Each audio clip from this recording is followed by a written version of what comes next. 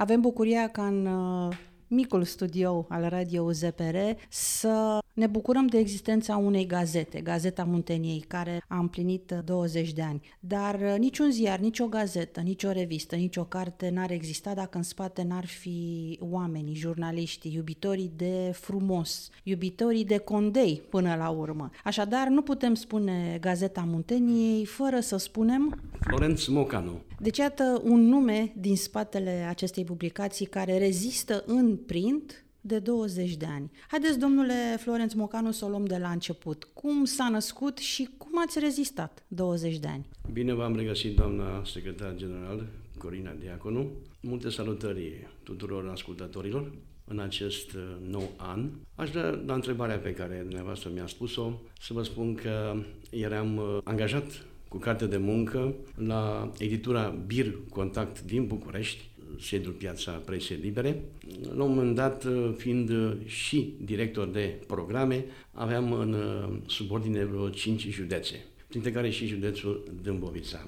Odată când am mers la un colaborator, îmi spunea: domnule Mocanu, prea vii des pe la noi. Nu numai faptul că faci un abonament sau altceva, dar dumneata vii să te interesezi de soarta noastră. Nu ar fi bine să faci un ziar? Și da, aoleu, cum să fac un ziar? Simplu, te ajutăm noi, pentru că știm cine ești. Și așa a început gândul meu ca să pot să fac un ziar. Da, de unde iau banii? De unde iau reporte? Ce fac? Unde tipăresc? Ce fac cu difuzarea? Că trebuie multe luate în calcul. Și la un moment dat m-am dus la Argeșul Liber, era domnul Golescu director, care este și acum, și eu fiind argeșean de pământ, i-am spus: domnule director, știți, aș vrea să fac un ziar. Mă tipăriți? Sigur, nicio problemă. Și cum ai găsit de numele? Zic, nu știu, cred că Gazeta Munteniei. Având în vedere că orientarea mea și unde mă deplasez este zona Munteniei, fiind din 11 județe.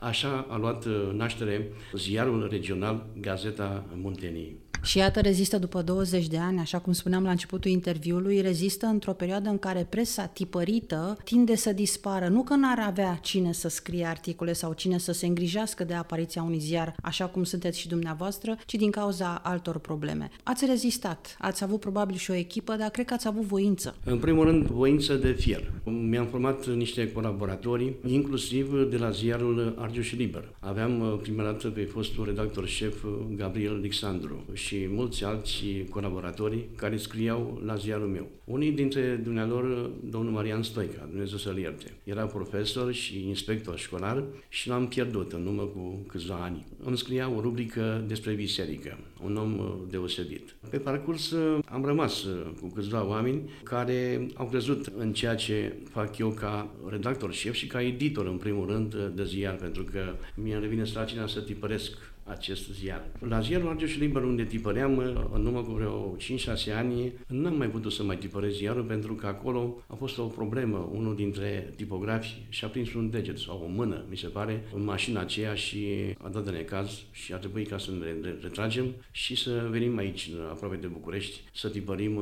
Toți suntem comasați care mai rezistăm în Jurnalul Național, celelalte care sunt din domeniul medical, Gazeta Munteniei, ceva din județul Ilfov, și toți suntem comasați aici și apărăm la o tipografie care să tipăresc restul ziarelor care mai rezistă pe hârtie. La 10 ani distanță, deci în 2013, mi-am făcut și ediția online, pentru că eu am considerat că un ziar adevărat, un ziar care se respectă, trebuie să aibă cele două ediții, ediția tipărită și ediția online. Dacă eu n-aș vrea să vorbesc despre politică, dar vreau să vă spun că niciunul din politicieni și factorii decizionali cu care am încercat să stau de vorbă pe această temă nu par a fi interesați de soarta actuală a publicisticii tipărite. Deși în teritoriu eram și, nu ascund să vă spun că eram și corespondent al Radio România Antena Satelor cu titlu gratuit, vă rog să le țineți,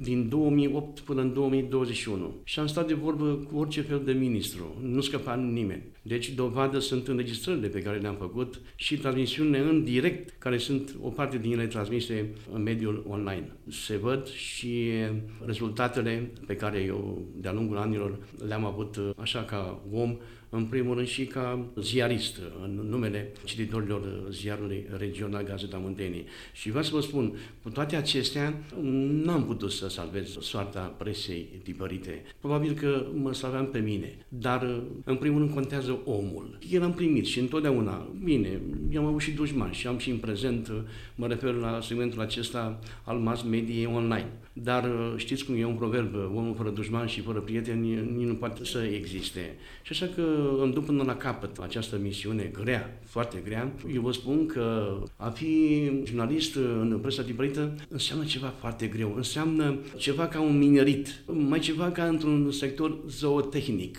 Vă rog să mă înțelegeți. Și cititorii știu ce înseamnă acest lucru, pentru că în ultimul timp sunt din ce în ce mai puțini jurnaliști gazetari, să le zic așa, care merg în teritoriu.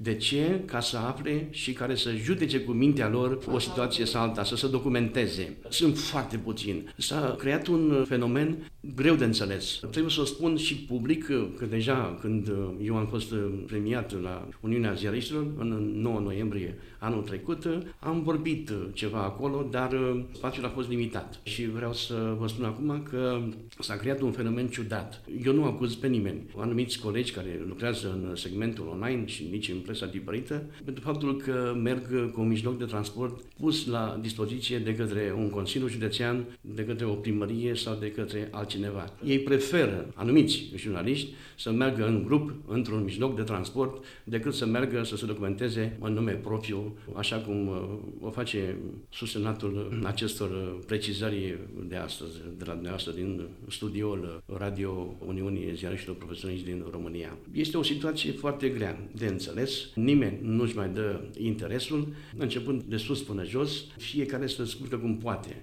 De exemplu, în județul Dâmbovița, în afară de ziarul Gazeta Munteniei, nu mai există decât un singur ziar, jurnal de Dâmbovița. Și vreau să le spun pe această cale tuturor ascultătorilor și cititorilor, în primul rând, de presă, iubitori de presă tipărită, ai cuvântului tipărit, că ei trebuie să înțeleagă un singur lucru, că ziarele tipărite rămân în arhiva instituțiilor naționale, Biblioteca Națională a României sau Biblioteca Județeană respectivă, unde își are sediul instituția media respectivă.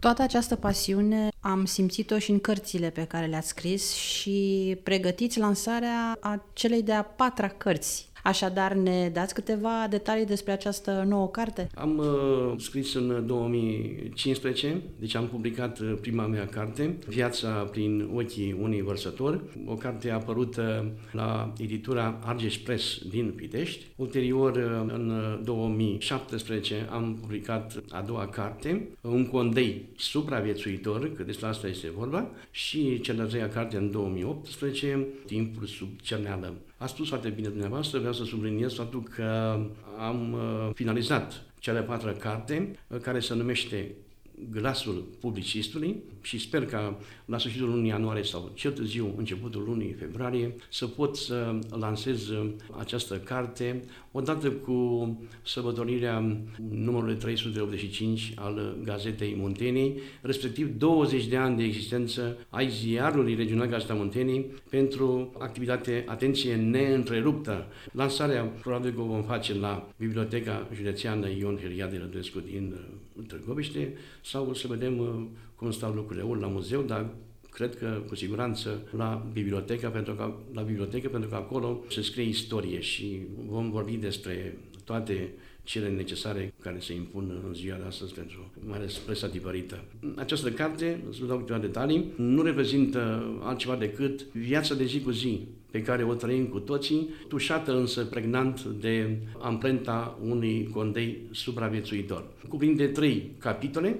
În primul rând este vorba de viața de zi cu zi a românilor. Al doilea capitol vorbește despre presa tipărită, despre presa online și de tot ceea ce se impune pe eșichierul acesta deosebit de important. Ceea ce trebuie, vorbesc de o lege a presei, pentru că, eu nu știu, eu sunt un ziarist pentru care am scris și pe site-ul Uniunii și în revista Uniunea noastră și în ziarul Gazeta Munteniei și la blogul Ion Cristoiu. Am scris că se impune urgent, este nevoie urgent de o lege a presei care să despartă grâul de neghină. Pentru că nu mi-e teamă să spun, Sunt curajos în privința asta. În primul rând au început să vină în acest segment tot felul de neaveniți și pe mine mă deranjează. Nu neapărat că nu au facultate.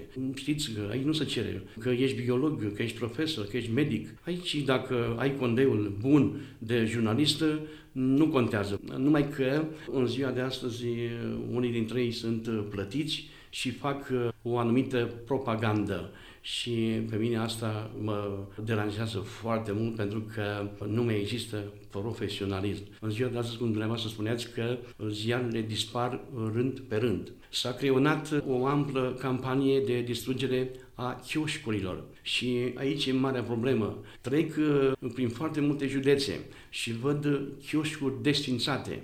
Unii administratori de localități, în colaborare cu anumiții politicieni, nu mai doresc o presă tipărită. Eu am văzut cu ochii mei. Îi cheamă, sunt oamenii lor, deci pentru înființarea unui site. În spatele unui cod Cayenne se pot ascunde diverse persoane și îi spun că unii sunt ziariști. Își construiesc, îi spun că sunt ziare online. Vreau să spun și pe această cale. Greșit, total greșit. Nu sunt ziare online, sunt site-uri. Ziarul este acesta pe care noi îl vedem, cum se vede pe hârtie, așa cum este și o carte. Și eu cred că este un grup de stăpâni care noi nu-i cunoaștem, la nivel mondial, care vor să distrugă totul. Norocul cu noi, pentru că noi, să zic noi, favoritorii de presă regională. S-a întâmplat că eu să fiu, deci, favoritor de presă regională și spunem că noi mai suntem încăpățânați. Noi nu suntem de acord cu acest gen și cred eu că presa tipărită mai le dă peste nas, mai balansează lucrurile. Eu știu dacă ar mai fi democrație. Bineînțeles că democrația este forma cea mai bună în ziua de astăzi. Ei nu înțeleg. Noi am trecut prin două lumi, și în comunism și în democrație. Și cei care vin după noi mai puțin înțeleg ce înseamnă ce a fost comunismul. Ferească Dumnezeu ce înseamnă o dictatură. Atunci nu mai au voie. Și ei se ascund în baza legii respective și se duc și din stradă și iau din stânga, din dreapta și domnule zice, nu, noi suntem tari. Noi luăm, ne-a dat legea, voie. Deci 544 și așa mai departe, ca să putem să vă cerem informații. Și se erigează în drept de oameni de presă. Un om de presă, eu fac o paranteză, când am venit în 1994 și m-am angajat la fosta editură Bir Contact din București, unde director general era domnul Constantin Dumitru. Când am intrat să dau un fel de concurs, eu aveam o legitimație de redactor colaborator la Curierul de Argeș. Și apropo de oamenii de presă, eu nu știam ce înseamnă, am zis că un ziarist înseamnă ceva deosebit, să ai cultură, să ai în primul rând să știi ce înseamnă ziarist, ceva, nu tot felul de aiuleli ca să poți să devii ziarist. Și când m-am prezentat la secretara din Piața Presei Libere, unde era director general Constantin Dumitru, i-am spus cine sunt și i-am arătat o legitimație că sunt redactor colaborator la Curierul de Argeș și atunci dumneavoastră mi-a spus că deci sunteți ziarist. Și când am intrat, bineînțeles că unui interviu am fost pe loc admis și mi s-a dat o legitimație de corespondent prima dată la Ziarul Flagrant pe două județe, țin minte, Argeș și Vâlcea. Și pe urmă m-a angajat cu cartea de muncă și am devenit prin transfer de la Școala Regională Valea Iașului, de județul Argeș, unde predam biologia, și am venit prin transfer ca redactor la secția anchete a Ziarului Flagrant, Săptămânalului Național de Anchetă și Informații Flagrant. Frumoase povești, mă bucur că ați poposit astăzi în studioul nostru. Nu ne rămâne decât să așteptăm invitația la lansarea cărții la Târgoviște. Vă invităm cu cea mai mare plăcere, deci și lansarea cărții și să sărbătoresc și 20 de ani de existență ai Ziarului.